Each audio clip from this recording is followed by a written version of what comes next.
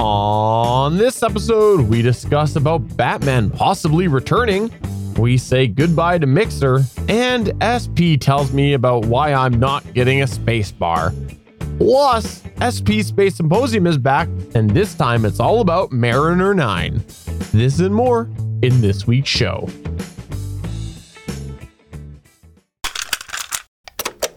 I'm Haley from Gallifrey Public Radio, a Doctor Who fandom podcast and part of the Gonna Geek Network, just like the show you're checking out now. Shows on the network are individually owned, and opinions expressed may not reflect others. Find other interesting geeky shows at GonnaGeekNetwork.com. This is the official GonnaGeek.com show.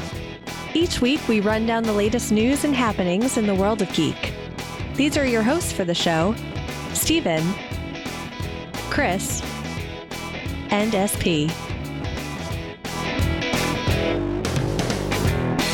Welcome to an all-new episode of the official GonnaGeek.com show. I am Steven John Drew, and with me is the Inspector Gadget. No, I'm Dr. Claw. Oh, sorry, Dr. Claw's here. I was going to actually try to make SP do the voice by saying, but we also have Dr. Claw. Ooh, the claw. Toy Story, man. I Story. got the reference. I just don't know if it was good. Oh, the voice? No. I probably would be able to do the voice more properly had I seen it recently, but on the spot, that's the best I got. Yeah, I couldn't do it either. We're here to talk about some geeky happenings or happenings in the world of geek. But before we do, I just wanted to turn it over to Chris Farrell because I heard he had some really exciting news to talk about. Well, that's news to me. What news am I talking about, Blind Toss Papa? Are you pregnant? I got a food baby right now. I ate too much dinner. No, there's no news. But I thought if we did, then we acted like it was. Maybe something would suddenly happen. Like I would be hit by space debris or something like that. SP's trying really hard here. I'm not trying hard at all. I'm just reporting what is in the news. And for those that don't know, you got to go to our Discord server at GonnaGeek.com/Discord. There's a channel, #outerspace. And I talk a lot about outer space stuff, including space junk that has been targeting Steven's house. Which leads me perfectly into a little discussion I want to mention here. The chat over on the Discord, Chris, they're talking about how you're a potty mouth. Damien the DM brought it up over on our official Gonna Geek channel on the Discord, and they noticed that I had to censor you. So you were noticed, Chris Farrell. You were noticed. This is the first time I've had to be censored in like 2.5, 3 years. And I don't think you have to censor. No, well, maybe on the Gonna Geek show, but I know I censored you over on Starling Tribune a couple of times. Pretty sure I censored myself a couple times there where I just dropped That off. too. But to be honest, Steven, you don't have to censor the S word that I said. That was over-aggressive editing. I don't know that that's true, but there's some markets where it would be a They're no-go. not listening to us in China. We're probably already banned there. Oh, We Okay. talked about that app they wanted they couldn't have. Speaking of censoring, can we just take a minute here? I just read an article that apparently, so Hamilton, they were saying that it's a PG-13 rating on Disney Plus. And there's a question about that. Why was PG-13 rating? Apparently, the MPAA has a hard rating that anything more than one F-bomb is an R rating. So Correct. Apparently, there's 3 F-bombs in Hamilton. And so, I can't remember his name. Anyways, he goes, so I literally gave 2 Fs in order to get a PG-13 rating because he dropped out 2 of them. I thought that was funny. Oh, It's what's his why name? Lin-Manuel Miranda? Yes, thank you. Gave 2 Fs. That's awesome. Yeah. Well, I mean, it's why X-Men First Class is PG-13, because they gave the one F-bomb to Logan in it, and that was it. No one else could do it. That's and awesome. there's that running gag on the internet that if they ever bring Deadpool into one of the MCU movies, they've got to save the one F-bomb for someone else to say right in front of him. Then he goes, what the? And it blocks him out, and he turns, looks at the camera and goes, what the hell's going on here? That Or would something be like funny. that. Yeah. But let's go ahead and roll on to the news.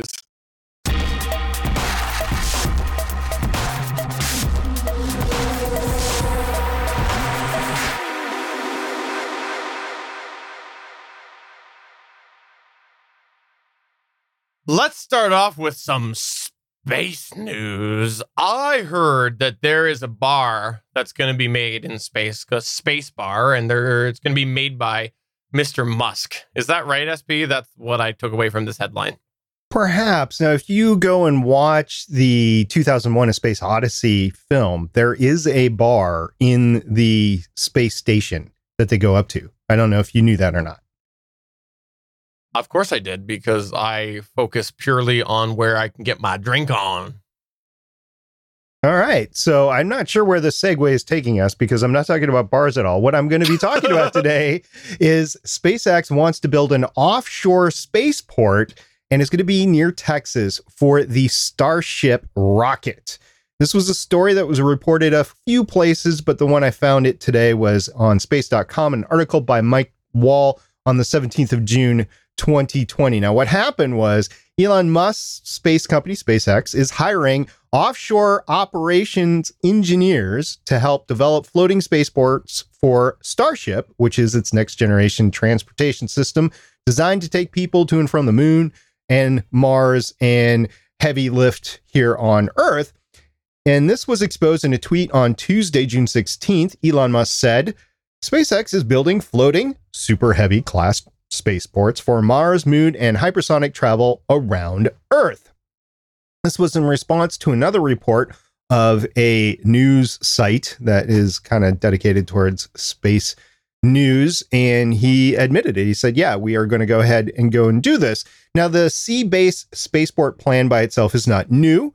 Starship animations that Musk himself unveiled in 2017 depict the giant rocket spaceship duo, then known as the BFR, talking about giving an F, launching from an offshore platform. And then earlier this month, Musk also tweeted that SpaceX is considering 3 launch sites for its first Starship missions. 1, Florida Space Coast, so that's Kennedy Space Center. 2, the South Texas facility near the village of Boca Chica.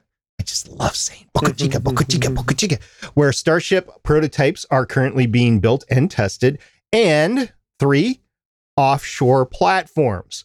Now, a Twitter user went and asked Elon Musk if the offshore spaceports will be refurbished oil rigs and if Starship passengers will be ferried out to them via Hyperloop, which is the vacuum pod transportation idea that Musk proposed back in 2012. Elon Musk responded, pretty much. There you go. You got the Hyperloop going out to oil rigs and then launching up with Starship.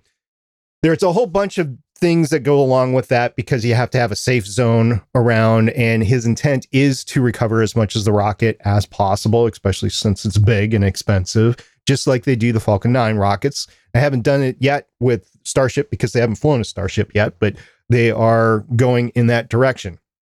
Now, Starship would not be the first rocket to launch from an ocean platform. There was the company Sea Launch, which conducted about 3 dozen liftoffs of the Zenit boosters from a specifically or specialty built ship, and the last launch occurred in 2014. Now, for those counting movies, the Sea launched vessels were featured in the 2014 film Captain America Winter Soldier at the very beginning of the film, if you guys remember that. And that did employ the full complement of Sea Launch for a couple of weeks while they were filming on the vessels. So yeah, it's not a new sort of idea, but Elon Musk is taking it and running with it, and eventually it might enable him to launch in international waters and not have to abide by any country's laws and regulations. Although I would think that overflight would still be one of them. You fly over somebody's country, you have to abide by their flight rules up to a certain altitude. So that's it. Elon Musk is building some launch platforms on the sea. So he's building his own islands. It doesn't say that yet. I think that has legal connotations if you actually build islands like the Chinese recently done in the South Sea. When they built islands, there's a whole bunch of legal ramifications of who owns it and who doesn't own it. With sea platforms, I think it's considered a vessel and not necessarily an island. I was just curious when we're going to get our space ale or our space dunkel or our space IPA, because you said it was a space porter that he was making, right?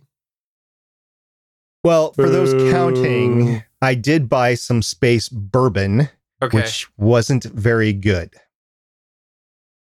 I still haven't even opened mine. I would not. Now, you actually got one of the special bottles with the batch number on it. I did not. What was that again? What was this? What was this special? The James T. Kirk Kentucky Bourbon or whatever it was. And you guys said it was terrible.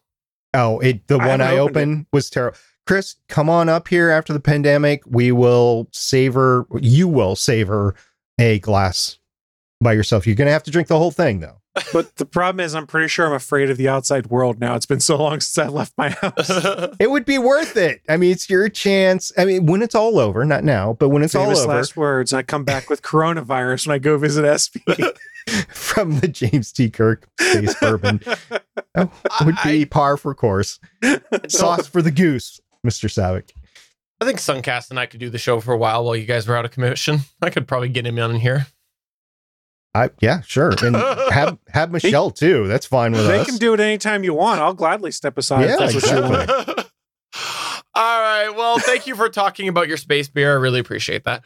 Moving on to the next news point here. Wait a minute. Did you not hear anything that I said?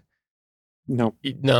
There was something else that happened. What? All right. I just wanted that clear for the listener. All right. So we're going to go way back, get in our time travel machine and go way back and talk about Batman Returns, right? That's right. We want to retroactively talk about the fact that Danny DeVito casting at first may not have sounded like a good idea to some fans, idiots I might add, but it was fantastic news, and Danny DeVito is one of the best actors to have been in the Batman movies. That's my news. Batman Returns is great. Let's call it a day. The best? He's a decent comedic actor, but I don't think he was the best actor ever in a Batman series. Prove me wrong. The Joker. Which one? The first one. Jack Nicholson? Yeah. I'm just talking out my butt because Steven set me up to have to talk about Batman Returns. I get it. Yeah. No, nothing against Danny DeVito, but he was not the best actor in that whole series. I don't think he was either, but it's all I was go with because I was just spitballing and going. All right. I'm glad you caveated to cave to what I was saying versus what Steven set you up for. The best actor in the Batman series is probably Christian Bale. And he wasn't that great in his Batman role, but he's the best actor out of most people. Val Kilmer, man, he was best. Iceman. How about some Bat beer? Can we talk about Bat beer now? Sure. What kind of Bat beer you got up there, Steven? Yeah. It's a little bit dark. It's a dark beer. You can really taste the bat. That's how you got coronavirus, huh? You drank bat beer. Let's go to your news point. So Batman Returns is actually a good headline for this, Steven, because today The Wrap broke the news that after a nearly 30-year break from playing the character, Michael Keaton is in talks to return to the role of Batman/Bruce Wayne to appear alongside Ezra Miller in Warner Brothers' supposedly upcoming film, The Flash. I caveat and say supposedly because this movie's supposed to have come out like 4 years ago at this point and is still in pre-production, and God knows what's going to happen. But going back to Mr. Michael Keaton here, talks are in the very early stages, so it's far from a sure thing and could still go either way, but they do want to bring him in. No details are available about how small or big that role is, but we do have a little bit of detail that's leaked out about what they intend Michael Keaton's Batman to do in the DC universe. The idea is to introduce general audiences to the idea of DC's multiverse, which if you've read the comics or watched the CW television shows, is pretty much one of the core concepts that underpins the entire universe. Oh, come on. Really? This is why they eliminated the multiverse, because they got told they couldn't do it anymore on the TV show? Because they want to do it in a movie? But Steven, my God. Steven, no, hold on a second. They didn't eliminate the multiverse. It still exists. They just consolidated a bunch of the worlds. And I actually have an argument to that later that says the multiverse still exists and includes the CW shows. It does exist. It technically exists. They showed it. They set it up at the end, but everybody's oblivious to it so that they don't actually have to show it on screen anymore because they're not allowed to do it. This is clearly what happened. It's every other bloody CW verse show. Suicide Squad. Exactly. Oh my God. But you're still wrong because Ezra Miller's Flash is aware of all of the other universes because he crossed over and met Barry Allen. Ezra is, but what Steven's saying is the CW shows can't use it anymore because they were Why bringing not? it into the DCEU. They're still using it. No, There's still a whole thing at the end of Crisis was there's other universes out there, but they consolidated all these ones. You have not seen it. They Yes, shut I have. that. I watched the damn series and podcast. Okay, but hold on. You didn't see everything to the end of this. No, they shut all that down. They did. So it's all there. It's like the Suicide Squad, where the Suicide Squad, when it went away from Arrow, it existed, but they weren't allowed to mention it anymore. And then it came back one day later. It's the same thing with Slade Wilson, where technically, they just couldn't use him anymore, and he was gone. This is what they've done with the multiverse. Is they've actually acknowledged it. They've acknowledged that it's there, but on every single show they have said we used to be a multiverse, and they've basically on the Flash have even said, it's gone. They said it was gone. I forget what the wording was, but they said it was gone. So the characters all believe that it's gone, so that in the television use, they can't use it anymore. And they've chosen not to use it. But they can't use it. Hold on. You're giving them wait. In regards to this Flash movie, you're giving them way too much damn credit for any kind of planning, because it's been terrible planning in regards to this Flash movie for years. They're at the point now where it's throw crap against a wall and see what sticks. And that's what's going on with this. Not them going and trying to steal from the CW television universe. I think it's the same thing as the Suicide Squad, where the Suicide Squad, they threw it at the wall to see if it would stick in the movie universe. And so that got pulled out from the CW verse. They weren't allowed to do it. It failed. They got to go back to it. So I think that's what's happened here, is they're throwing the multiverse at the wall to see if it's... Anyways, I digress. Sorry. That would require some element of planning to go into the DC movies, which doesn't exist because it's all reactionary. They just tell the TV shows you can't use this concept. Guys, but Crisis has been in the work for years on the TV shows. Again, you have not watched the series post-Crisis. Yes, but I've read all the crap that goes on. I can't quit all the way. That's my problem. Steven is right. In every single show, including Legends of Tomorrow, they shut down the multiverse. In the TV show, there is no more multiverse. So if they took that away from the TV shows... they shut down them knowing that there's a multiverse. Yes. The multiverse still exists, which means they can still go back and revisit it any way they want. And in fact, Kent brings up in the chat room, it still happens, because Stargirl's not even in the Earth whatever universe now. But it's the same thing as the Suicide Squad. They shut it down. They shut down the Suicide Squad from being talked about, being acknowledged on the shows, but it still was there in the background. It's the same thing with Deathstroke. They shut it down, but it was still technically there. They shut it off of the screen. This is the same thing with the multiverse. But until they brought him back for a one-off, for a mini arc. Yes, but for a while they were not allowed to. And you guys talked about it on the Starling Tribune, how they weren't allowed to. Which is what I'm saying right now, is the multiverse is still on the table because they've done it before. They'll bring things back whenever they want to. And let's be honest, they'll do whatever the crap they want on there right now, because let's be honest, this Flash movie probably never going to happen. But the Batman casting may happen. I know. I'm not saying it's not going to come back. I'm saying that the reason it's not on there right now is probably because of this. And it irritates me. This is the first time hearing of it. And I'm sure that's what it is. You just, fool me once, right? Like except they were pretty blatant about the fact when they were told they couldn't use Suicide Squad and talked about it all on Twitter, and none of the showrunners and producers have said anything to that fact about the multiverse. No, are you going to risk your career over this at this point? No. They're not going to do anything to him on the TV side of the house. That makes money. Flash doesn't do crap in the movie world yet. I don't know how much money they make. I don't think they make a lot of money for CW. All right, that's why CW has 10,000 shows by it. Let's go back to your point, Chris. All right, so let's go back to this. Michael Keaton, presumably coming to play the role of Bruce Wayne, an older, 30-year-older Bruce Wayne. Now, this does bring up the multiverses in the movies. We're going to not talk about the other points there because I don't want to argue about it anymore about whether they took it away from the TV show. So we are messing around with multiverses. Matt Reeves' upcoming The Batman movie will not be affected, and Robert Pattinson's Bruce Wayne is supposedly still viewed as the future of the franchise. What is going to happen with Michael Keaton's character of Bruce Wayne is it will supposedly disregard the entries of Batman Forever and Batman and Robin and explore what Keaton's version of Batman has been up to since we last saw him. Loosely, they're going to base it on the 2011 crossover event called Flashpoint, which they already screwed up in the TV show, just like they announced back in 2017. In this story, Ezra Miller's Barry Allen travels back in time to prevent the death of his mother. The result, he inadvertently creates another universe which in this case will be protected by Michael Keaton's Batman, now 30 years older, instead of the Flashpoint comics where it was Bruce Wayne's father that had become Batman, because Bruce is the one that was shot in the alley. So who knows whether it happens or not. Supposedly they're eyeing Q1 2021 to kick things off. And if it happens, I'm cautiously optimistic. Michael Keaton was a delight in Spider-Man Homecoming as the Vulture. He was a delight in, oh my God, Birdman.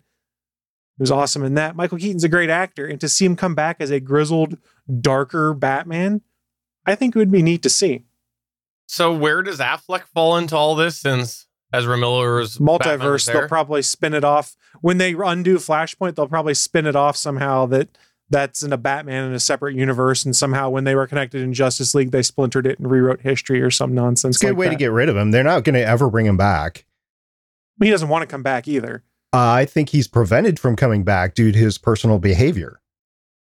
I had not heard that one, but okay. Oh yeah. You haven't heard about the Me Too connection? Well, there's been stories about that forever, but I was referring more to anything that was going on set or anything like that. No, this is what has happened in his past. I have to say, I'm slightly irritated here that if they're going to completely disregard the Schumacher films, if they're doing a multiverse film and they're outright saying they're going to disregard it, I think that's an insult to the film history of Batman. I think the DCEU has been an insult to a lot of the fandom. That's what I mean, though, right? Okay, we're going to go out of order here. We have an extra news point here. Let me jump ahead here, because this is all going to tie into one thing. So we're going to talk briefly about the extra. Joel Schumacher, the one who's behind the Batman and Robin, the Batman Forever, Batman and Robin, and was there a third one? There was just the two, right? There was just the two. That was Batman 3 and 4. That's right. He did pass away. So he passed away today, and we wanted to acknowledge that on here. And here's the thing, is why I wanted to specifically acknowledge that was because while they were campy, while they were cheesy, they were a big part of my childhood, and I quite enjoyed them. And I actually still enjoy watching them today, even as campy as they are.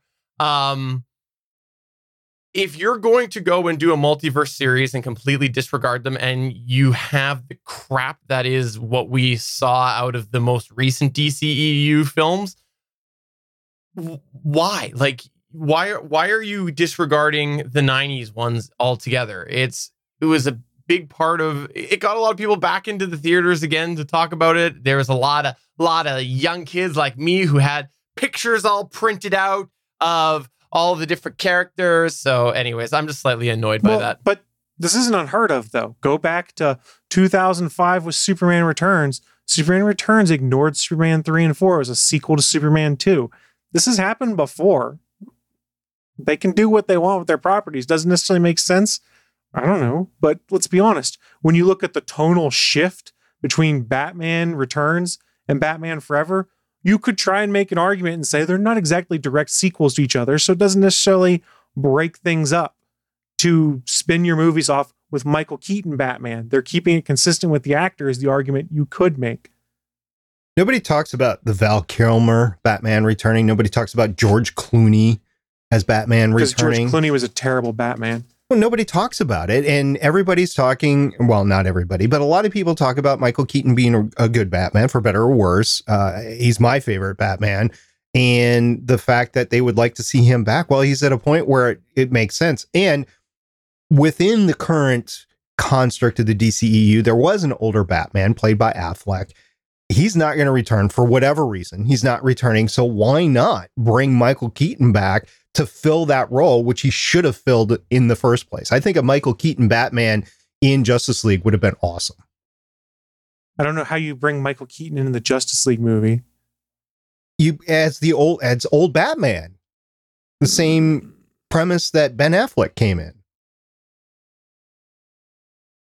I just I look at the multiverse. I look at what we got in Crisis, and I think to myself, we saw so many different little cameos here and there. We even got Ezra Miller, like Chris pointed out. We had a tie-in to the 60s Batman. So give the Schumacher films a nod somewhere. Sure, they can if they want to. I mean, here's the other thing to consider. I mentioned this Flash movie. There's no guarantee it really happens because it's been delayed forever and ever. So honestly, what I'm hoping really happens, this Flash movie doesn't happen, but they get Keaton on the hook to come back. And instead of coming back as Bruce Wayne from the 89 movies, that's still Batman 30 years later, you get the elderly Bruce Wayne, who is the mentor of the Dark Knight of Tomorrow, one Terry McGinnis, aka Batman Beyond, which is the best spin-off they've done of Batman, which was the 1999 to 2001 cartoon on the WB that was amazing and still holds up, and they have actually continued the story as comics right now. It's awesome. Bring back Terry. DCEU has got to, they've got a good core. They've got a good Aquaman, the best Aquaman ever. They've got a good Wonder Woman. You could argue that Ezra Miller is a good Flash, although I know a lot of people like Grant Gustin better. And you've got the situation with Batman and Superman, which is really the core of the Super Friends, Batman, Superman, and Wonder Woman. And they're so uncertain. So if you shore that up, bring back Michael Keaton, I don't know what you do with Superman. You've got... Well, they just signed Henry Cavill to a multi-picture deal to be basically the Nick Fury of the DCEU.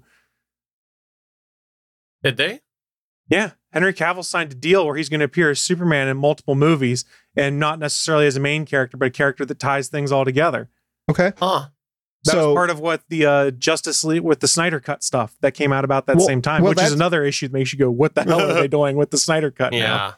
Well, that's great. So you got Henry Cavill in, so you just need a Batman. You bring back Michael Keaton as that older Batman, and then you cast somebody as a Green Lantern, and bingo, you've got your Justice Batman League. now. They just said that in this, that all the plans are still patented for the future. He's a good actor. Let's get past the Twilight, making fun of Twilight and stuff like that. I don't think he's a good actor. He does nothing for me in whatever he's in. I'm sighing not because it's Robert Pattinson. I'm sighing because I think, as people pointed out, we have a real good opportunity for a Batman that people do like, and somebody who probably would be willing to tie in for a little while, because let's be honest, their film ventures right now are not that full. He's not doing a lot right now, so he'd probably... He just had a career resurgence with Birdman. Michael Keaton has been in all sorts of stuff. Yeah. Oh, okay. He was nominated for an Academy Award, I believe. But I thought he's been basically stagnant for a while. Let's remember, he's also 68 years old. Right. I'm not going to buy a 68-year-old Batman. I'm sorry. I don't care how old he is. Even in a power suit, it doesn't necessarily work. In Batman Beyond, Bruce couldn't do it because he was too old, even with the power suit. 68 doesn't work. Maybe I'm being ageist here. And if so, feel free to send me hate mail, js@gonnageek.com. But 68-year-old Batman doesn't work because he's just a man. What 68-year-old man can legitimately go out there and do the things that Batman does? Okay. He needs to transition to what he was in Batman Beyond, which is the mentor behind the scenes that runs the board. Okay. Patrick Stewart. But he's not out there being Batman in Picard. He does a few running scenes and does sword fighting. He will in season 2. I'm sure that's what's in the plans for season 2. You do make an interesting point. I think if we were to look back, though, on the history of superhero films, we would probably find a villain that was in that age range. I would think that there's... Yeah, Michael Keaton 5 years ago in Spider-Man. So if a villain can be out there being a bad guy, why can they not be a good guy? But in any case, I don't like Steve Rogers. Well, he's got a bit of a extenuating circumstance there. I don't get the whole many Batmans situation we're in right now. They don't know what they're doing, and Batman makes money, so they're going to throw Batman at everything. That's what's going on. They're starting to lose money on Batman. Batman is not the number one comic book character of all time anymore. It's Spider-Man. Comics don't matter to them anymore, though. No. Comic book character, not the comics. Yeah, but it's still one of the most marketable characters and logos across the world, and they can bank on that and make movies off of it and continue to make sweet ass cartoons. I won't argue that it is marketable. I think they're driving it into the ground, though. I would like to release... I guess I hate to say this. I will wait and see what happens with the Pattinson Batman before I chime in either way. I am not opposed to the casting. I am a little reserved that we're getting this Michael Keaton news. However, I will wait and see because you never know what will happen, and maybe it will work out and will be a very good decision. So we'll see. Chris Farrell, is there any last things you want to chime in since I kind of railroaded your news point there for a bit? If you think Michael Keaton hasn't been working, go look at his IMDb. There's not a big gap there in his filmography and work. He's been doing a lot of work. All right, I stand corrected then. I stand corrected. 220, 221, whatever it takes. Mr. Mom. Mm. Oh, God. Don't get it. All right, so let's say goodbye, Mixer. Bye, Mixer. Say bye. Bye. If you didn't know this, there is a streaming platform called Twitch. That's where we primarily stream this program to. For a while there, they were exclusively game streamers, and then they opened back up to broadcasters. They are owned by Amazon, and they got a good foothold in that streaming market, that game streaming market. I don't know, what was it, 4 or 5 years ago, Mixer came out, which is a Microsoft platform. That's when it was still Beam, wasn't it? Oh, it might have been Beam, yeah. And then they changed to a thing called Mixer, and Mixer is pretty good. Mixer was one of the first ones to implement something low latency, faster than light. That was FTL streaming, which is near instant streaming out. So there's like no lag at all involved with it. Chris Farrell and I once tested this where no exaggeration. I sent out a stream to Mixer using FTL. I had him call me on my phone or something like that. I think it was Hangouts, but I was still using my phone. And I was listening to him on my phone. I was muted, but he was listening and talking to me by hearing my audio over Mixer. So he was hearing me through Mixer using FTL and talking back to me on the phone. And that's how low latency it was. We could carry on a conversation. It was a fun test.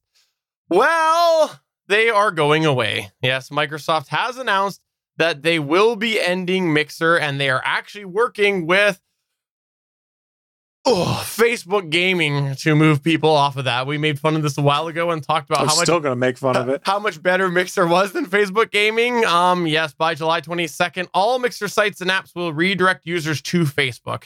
This is in exchange. Microsoft's Project xCloud gaming streaming platform will begin to appear on the social media giant in the near future. So we're going to basically see Mixer get folded up, redirect people over to Facebook Gaming, and then Facebook will sit there and advertise Microsoft's Project xCloud.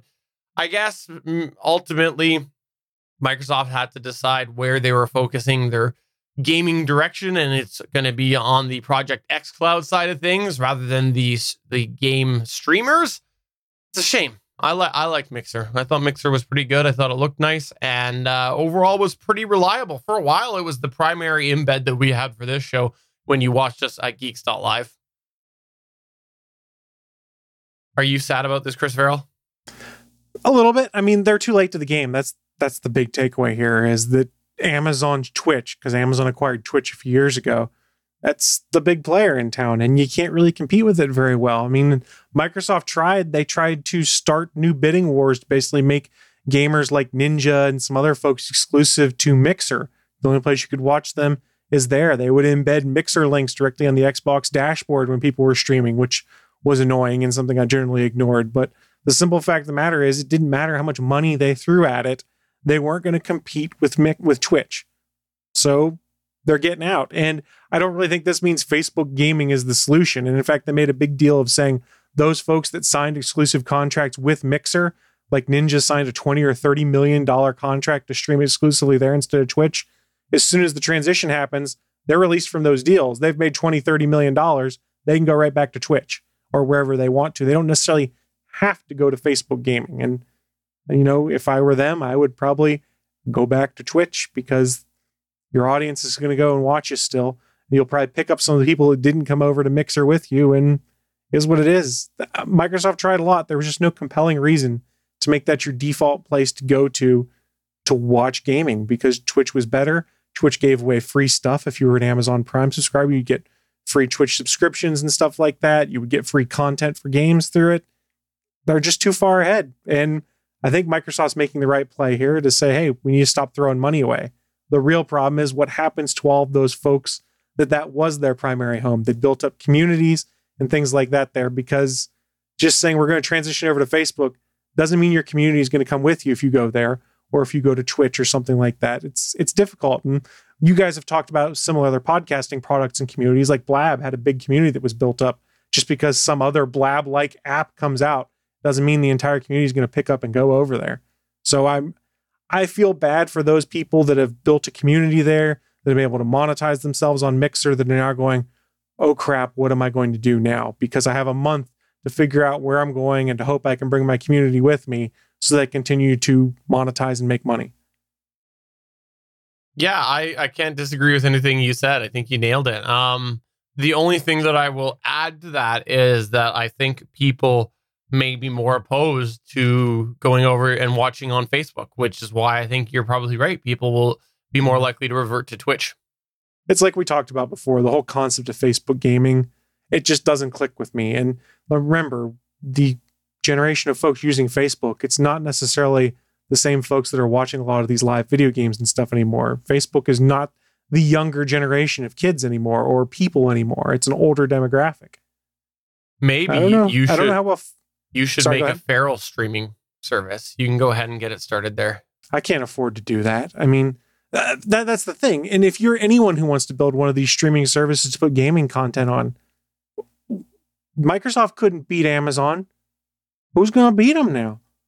There's just too much of a lead built up. And let's be honest here, for our purposes, we use Twitch for streaming these shows. We use it for chat rooms and stuff like that for some of our shows. It's pretty solid. I've had minimal problems with it. Latency's not bad. The product's pretty good. There's not a lot of stuff out there that makes me go, oh, I have to go here primarily. The only reason I was on Mixer was because I had that Restream product to put myself out on like 6 different streaming services at one time. I don't think I would have ever gone to Mixer as my primary streaming site because the people weren't there. Yeah. Well, we'll see what happens. All I know is that SP is hurting because he loved Mixer. Well, I am so psyched about this news. I'm going to go to Facebook and I'm going to demand that they reopen my Facebook account so that I could use Facebook gaming. I am so psyched about this. This is going to be great. Exactly the point I was making about people being opposed to going to Facebook because maybe they're not allowed to. On a side note, on Xboxes right now, it's baked into an Xbox. If you want to stream a game by default, it goes to Mixer and things like that. You can set it up to also do Twitch.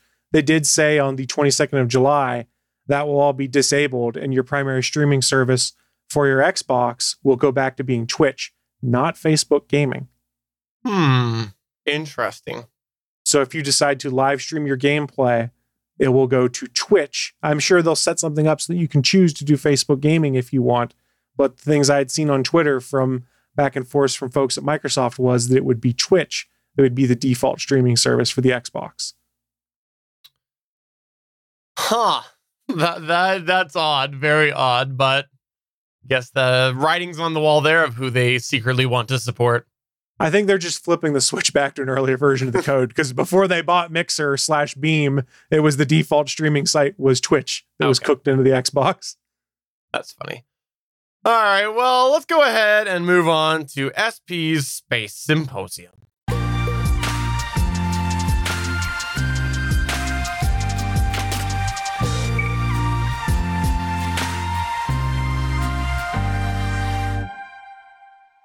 All right, SP. Earlier today, you told us about space beer, and now you're going to go ahead and tell us about what other space alcoholic beverage.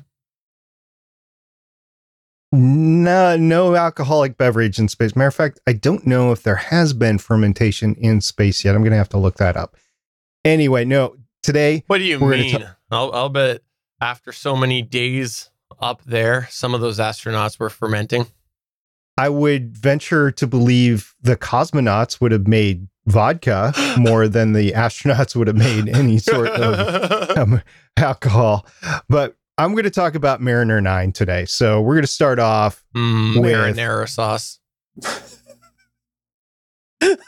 We've talked about Mariners before. Did you make the same joke back then too? Because I honestly don't remember if you did or not. I don't know. Stephen. I bet you did. You find the tree that you have with the lowest branches, and that's the fruit that I'm grabbing, okay? That's the John Drew method of comedy. Stop grabbing my fruit. Oh my. Oh my. So the year is 1971. This is a little stage setter here. Richard Nixon is president, and Apollo 14, which was the third mission to successfully land and return humans from the moon, and it included Alan Shepard's famous golf swing, had just come back from the moon in February. The Cold War is raging. The 26th Amendment to the Constitution of the United States was approved by the U.S. Senate and the House of Representatives in March. It was later ratified on June 30th, 1971, and became law on July 1st. On March 28th, the final episode of The Ed Sullivan Show was broadcast on CBS. I didn't remember this. A bomb exploded in a restroom in the U.S. Senate in March. In April, an American table tennis team arrived in China, and President Nixon ended a blockade of China. I didn't remember the blockade of China. Patton won the Best Picture in April, and George C. Scott won the Best Actor, and then famously refused his Oscar nomination on grounds that actors should not have to compete with each other. Charles Manson was sentenced to death, which was later commuted, but he was sentenced to death. And on March 20th, 1971, Congress canceled the supersonic SST airplane program. All of this happened before the microprocessor, the first microprocessor, was invented in November of 1971, which was later that year.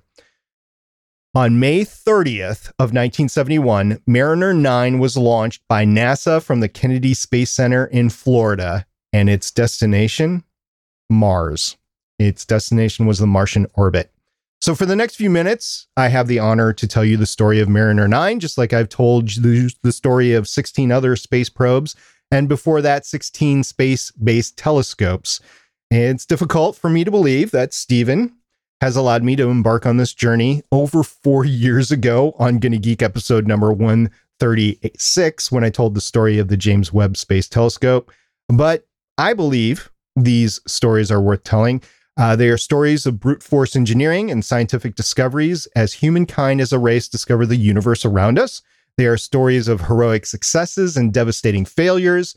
And there are stories that will continue to be told in the coming months, years, and decades as we reach out to explore the solar system in person with our own senses. I was going to say my own two eyes, but all of our senses will be included.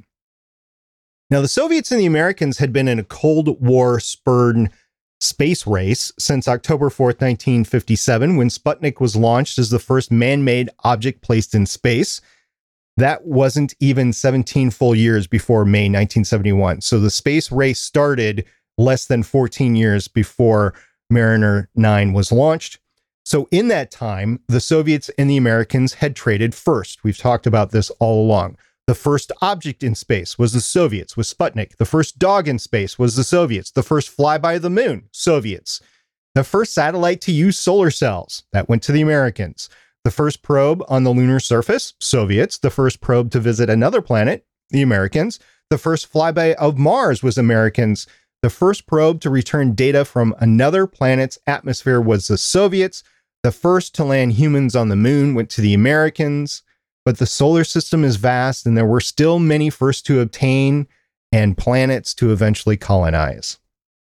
So both the Soviets and the Americans now focused on being the first in 1971 to go to Mars and orbit the planet. A launch window to send probes to Mars only opens every 26 months due to the planetary alignment. It's just how things work in orbital mechanics. So May of 1971 was only the fifth active launch window since humans' first attempts to send probes to Mars in 1960. So the launch windows were 1960, 1962, 1964. Then nobody used the launch window in 1967. They were more intent to get to the moon. In 1969, they did use the window, and then 1971. So those were the launch windows since the space race began. In 1971, there had been numerous flybys and attempted landers on planets. Both the Earth and the Moon had been successfully orbited. No one yet had orbited another planet. And there was precious little data about Mars, which was the most likely candidate for human habitation in the solar system, especially after we had been to the Moon and seen what that was like. So for some historical precedents, both the Soviets and the Americans prepared a pair of probes to attempt to enter into Martian orbit. This had happened before, where they had sent a pair of probes for redundancy's sake. And as a bonus this time, the Soviets were going to send landers with their probes as well. More about that later.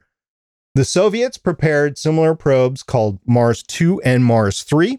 The Americans prepared identical probes, Mariner 8 and Mariner 9. The race to Martian orbit was on. The Americans were the first to launch within the transfer window on May 9th, 1971 with Mariner 8. However, success was not to be with Mariner 8 because it suffered a fatal guidance computer error. The problem was eventually discovered to be the result of a malfunction in the pitch rate gyro amplifier. That's a mouthful.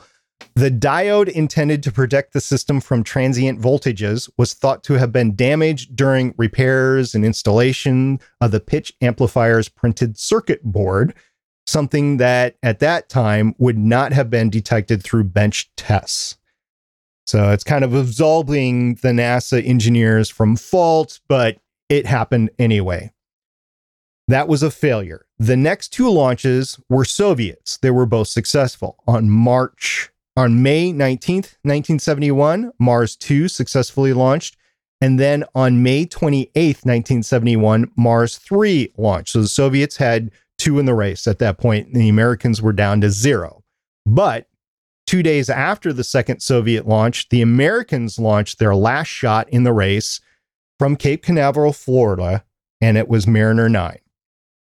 And as the American luck would have it, the Atlas Centaur D launch platform was able to provide more energy to Mariner 9 than the Mars 2 and Mars 3 Soviet counterpart probes had. A little bit about Mariner 9 here. It was 997.9 kilograms dry mass, which is roughly 2,200 pounds, which was, I know Chris is going to love this, about 40% of the weight of a Tesla Cybertruck. I say about because Tesla Cybertrucks actually vary in weight between the three models, so it's a rough average between the three. So it's 40% of the weight. That's what was sent up. It was actually significantly more than Mariner 6 and 7 because they doubled the mass for propulsion. They actually sent it up with an attitude control system. Now, the spacecraft was built on an octagonal magnesium frame, which was 47 centimeters deep and 138 centimeters across in a diagonal. It had 4 solar panels, and it was also mounted on the top were 2 propulsion tanks, the maneuver engine, and a 1.4 meter long low gain antenna mast and a parabolic high gain antenna. There was a scan platform that was mounted on the bottom of the frame, which were mutually bore-sighted. It's called mutually bore-sighted. So it was basically all on the same articulating platform, and it was 6 scientific instruments. The overall height of the spacecraft was 2.3 meters, and the scientific instrumentation itself had a total mass of 63 kilograms. Mariner 9 is on the way to Mars. After a 15-minute insertion burn once it gets to Mars from its propulsion package, Mariner 9 won the race. It achieved stable Martian orbit on November 14th, 1971. It barely beat the other 2 probes. Mars 2 successfully entered into Martian orbit on November 27th, 1971, and Mars 3 brought up the rear of the race and entered into Martian orbit on December 2nd, 1971. Now the probes that were in orbit, the real work began, and it was time for the science to start. However, Mars had some surprises all of its own. Suncast was there ready to get them? Oh yeah, of course. Yeah. He had cookies and lollipops for them when they got there. Yeah, down by the river because, canals were discovered. Yeah. No, what happened was Mars was engulfed in this planet-wide dust storm, and it made direct observations, especially optical observations, impossible. Fortunately for the Americans, they designed their spacecraft to use a central computer and a sequencer with an onboard memory of 512 words, which translated into 95 separate commands. So Mariner 9 could be reprogrammed by the Jet Propulsion Laboratory once it reached orbit in Mars. Unfortunately for the Soviets, Mars 2 and Mars 3 were sent without an ability to reprogram their functions. So what happened? Mars 2, Mars 3 got to orbit, and they promptly took months of dust cloud pictures from Mars. As a matter of fact, their entire operation of both probes, only 60 pictures were deemed usable, and that was towards the end of their life. Hey, that is still more success than the average person in the 90s did with their little disposable cameras. That's still a way higher success ratio. I think I still have some from the late 90s. I should get those. No, maybe it was 2000. So you're probably right there. Anyway, Mariner 9, on the other hand, transmitted 7,329 useful images over its lifespan of 349 days, and the images covered 85% of the Martian surface. The images revealed riverbeds, which is presumably where Suncast was, craters, massive extinct volcanoes. It discovered evidence of wind and water erosion, weather fronts, fogs, and much more.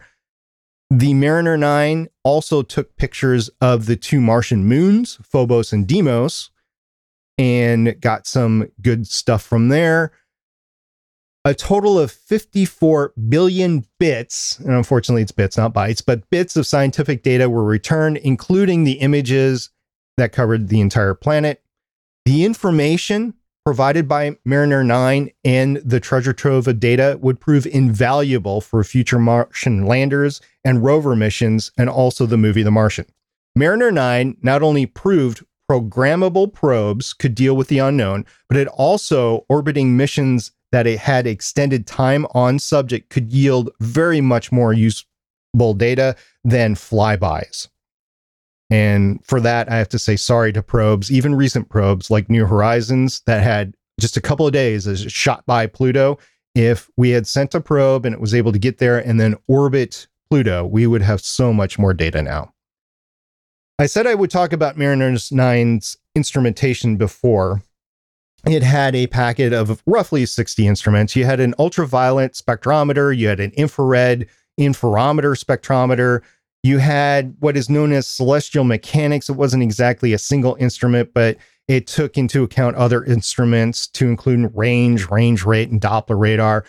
It had an S-band occultation, which again wasn't a separate instrument, but it took into account different instrumentation. It had an infrared radiometer, and it had a visual imaging system, so a camera. And the important part about this is Mariner 9 was in a lower orbit, so the resolution of the cameras was much bigger. You could distinguish 320 feet of stuff on the ground versus the previous Martian probes, which only got resolution of 2,600 feet per pixel. So you had much tighter resolution. But what about those Soviet landers that I talked about before? Well, the Mars 2 lander went on to become the first human-made object to reach the surface of Mars on November 27th, 1971. Although the landing system failed and the lander was lost. In other words, it crashed. Some history books count the Mars 2 lander as the first one to crash on another planet, but that's not counting the Soviet Venus landers and probes, though. Not counting for crashes there. They were sent as atmospheric probes, not landers. The planet-wide dust storm probably did not help the landing system function at all, so that was probably a cause, although it's not brought up for Mars 2. As for the Mars 3 lander, it successfully touched down on Mars on December 2nd, 1971. So yay, Soviets win there, right? The lander only transmitted for 20 seconds. The failure is unknown, but the dust storms probably played a significant role as well. So what happened is these probes got to Mars and the landers were automatically dispatched, even though Mars had the huge dust storm and the dust storm took it. It was a planet-wide dust storm, very unique. It was the aliens. The aliens shut it down. I was thinking it had something to do with Picard. No, Picard takes place in the future. This is the past. Are we sure? I mean, there's time travel in Star Trek. That's true. There is time travel. You're right. Could have been the artificial life forms. Could have been, yeah. Anyway, Mariner 9 operated until October 27th, 1972. Once depleted of its ACS, or attitude control system, or attitude control gas, the spacecraft was turned off. It remains a derelict satellite in Martian orbit to this day, and it is expected to remain until at least 2022, after which the spacecraft is projected to enter into the thin Martian atmosphere and either burn up or crash into the planet's surface because of the drag, finally bringing a close to the race to the Martian orbit in 1971, more than 50 years after it started. That's the story of Mariner 9. Next time, I'd like to tell the story of Mariner 10, which was the first spacecraft to fly by 2 planets, not just 1, but 2. And after that, I've listed out at least 17 other probes worth of stories to tell, followed by landers and rovers and human explorations to other bodies in our solar system. So by then, hopefully I'll have a few other stories to tell as well. Well, thank you very much, SB. Greatly appreciate you sharing that today. Really appreciate you always delving so deeply into these topics. I said it before. I say it every time we talk about anything space related on here. I think it's important we talk about it. You know, we just went through a big launch that had a lot of hype behind it. If we don't keep talking about where we've come from and where we go to, that hype's going to fade very quickly and we'll be back to where we were. And it'll just be people just complacent and they don't care anymore about it. And then nothing happens. So I really enjoy looking into the past. You know, I think about, when I think about sort of education, and history was an area that I was always engaged in, but I never really took it on myself. And, you know, space history, I really, really, really enjoy hearing about. And so I have regrets that I didn't, tap into that more when I had nothing but time on my hand as a young Stephen John Drew. I do wish that I had looked into space history more. So I do really appreciate it, SP. You bet. Well, there's 3 things that I'd like to bring up now. First of all, one of the great things about talking about this story is we are about a month or so out from the Mars 2020 launch.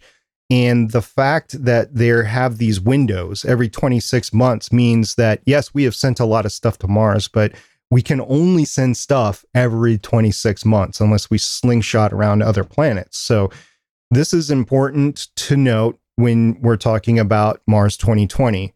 If we don't make that launch window, I say we, if NASA doesn't make that launch window by, I believe it's August 11th, 2020, then they can't go for 26 months. And everything sits in storage. It's happened before, and it will probably happen again. And it's better to be safe than sorry, especially because now we don't have multiples. We don't have redundancies. We just have the one probe and the one rover and the one helicopter. That's it. We don't have another spare set lying around, which we can just quickly throw up there and get to Mars. So there's that. And you're talking about the history. We're at a point where you first really get space historians, and you get people that weren't alive when this whole thing started off. We're maybe first or second generation into that. So it's not really been that long, but we do have a lot of good things coming up. So it's important to realize what the history was and how we got there. I will bet you that data from Mariner 9 has gone into selecting all sorts of stuff, including the landing site for Mars 2020. Just think about that. This thing in 1971, which was the first mapping of most of the planet, is now really looking into yes, we've had better orbiters that have mapped the planet, but really the sites that interested people started with Mars or Mariner 9. I mean, it's a lot easier now. They just call up Suncast and take his tape measure out, and he measures things out for them. Or the Transformers, or the Martian, or whatever. Or he gets like that measuring wheel, and you just see him wheeling it across the surface of Mars to get the distance. So finally, in case you want to know where I get all this information from, I actually have a quick source list. So information in this segment was sourced from jpl.com, space.com, colorado.edu, spacecenter.org. You might want to say why colorado.edu. They actually created some of the sensing instrumentation that was on Mariner 9. Forbes.com. Actually, the Forbes.com article was the most comprehensive and easily discernible for your average person. So if you're interested to hear more about Mariner 9, I would say Forbes.com is where to go.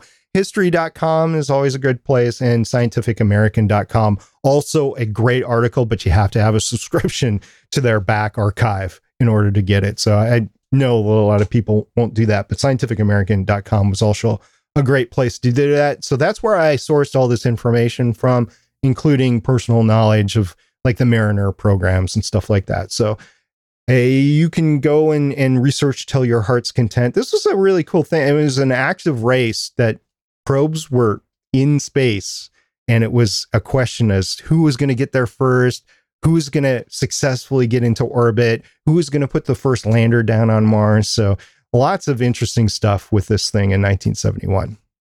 And when do you get to the drinking establishment, the bar that they set up on Mars? Because I've heard of this Mars bar, and I'd love to know about the history of the bar that they set up on Mars. If you're talking about the candy bar, that's one thing. If you're talking about an actually drinking establishment, just call up Suncast. They'll tell you. Is there a chocolate bar? What? I thought that it was the you Mars have bar. Not heard of the Mars bar? I thought the Mars bar was a drinking establishment. Anytime anybody asks me if I want a Mars bar, I just go drink. Hey, Steven, you want to go to the Mars bar? Yes, I do. Drink up. All right. Well, thank you very much for that there, Chris Farrell. I do greatly appreciate you doing all the hard... Oh, SP's still here. SP's still here. What? That's okay. We know Chris is the true hero of the GonnaGeek.com show. Yeah. He's the one that has to get censored from time to time. So. No, kidding aside, SP, thank you very much. All right, well, that's going to take us to the end of the show. Before we wrap up, I'll go around the table and let you guys plug or promote or do whatever you would like to do. I think we'll kick it off with Stargate Pioneer, and I would encourage you to talk about your most recent episode of Legends of S.H.I.E.L.D. I think that you had a really good guest on there. I think that they were very insightful.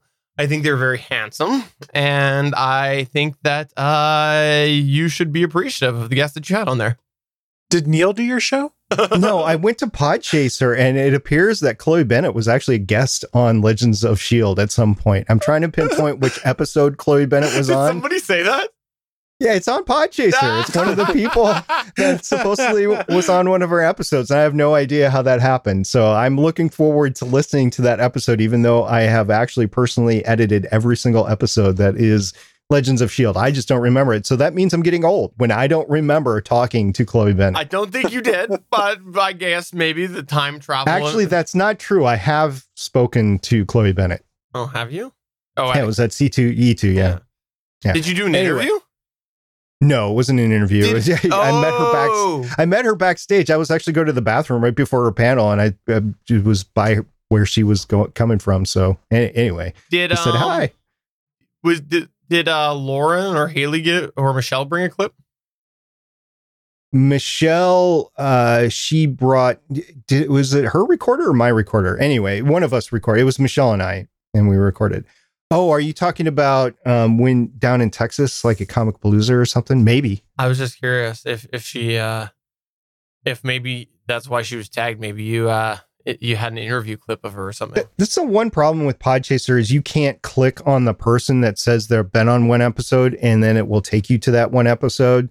And I've had 337 episodes, so I have no idea which episode that she was on. Anyway, in episode 337 this week, we talk Agents of S.H.I.E.L.D. Season 7, Episode 4, Out of the Past. This is the final season for Agents of S.H.I.E.L.D. It was really fun because Steven came on as the guest because Lauren and Haley couldn't be there. Haley was honest to goodness looking at Roswell, New Mexico, trying to figure out if that's where the previous week's episode was. I'm not making that up. She was actually in Roswell, New Mexico. And then Lauren was off doing because of health issues. So we had Steven on. It was great. It was one of our funnest episodes that we've had recently on Legends of S.H.I.E.L.D. So you could find that at legendsofshield.com. Go to episode 337, including about 15 minutes of outtakes that were all hilarious. So go check that out.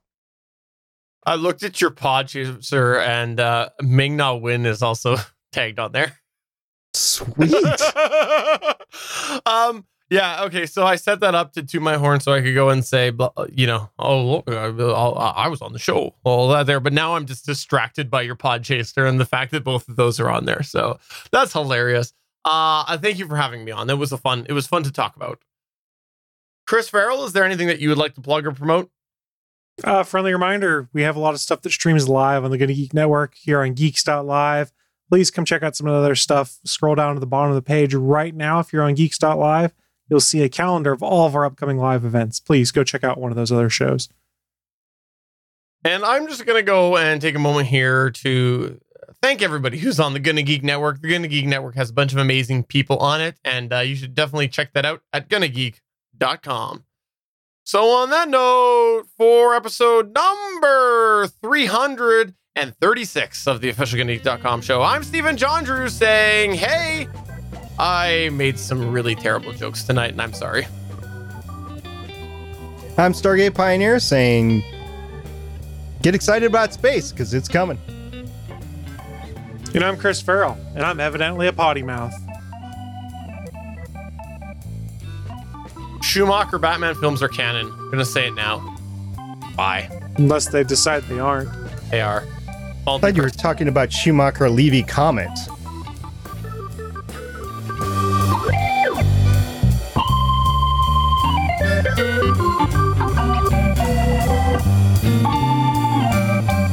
Thanks for checking out another episode of the official GonnaGeek.com show. If you like the show, please give us a 5-star review in Apple Podcasts or a thumbs up on YouTube. You can always join us for our live recording sessions, which stream Mondays at 8:45 p.m. Eastern at www.geeks.live. And remember, you can find our full back catalog at gonnageek.com/show. If you're itching for more geeky content, check out other shows on gonnageeknetwork.com. Voice work was by Emily Prokop of The Story Behind podcast. That's it for this episode. We hope to see you back again next week.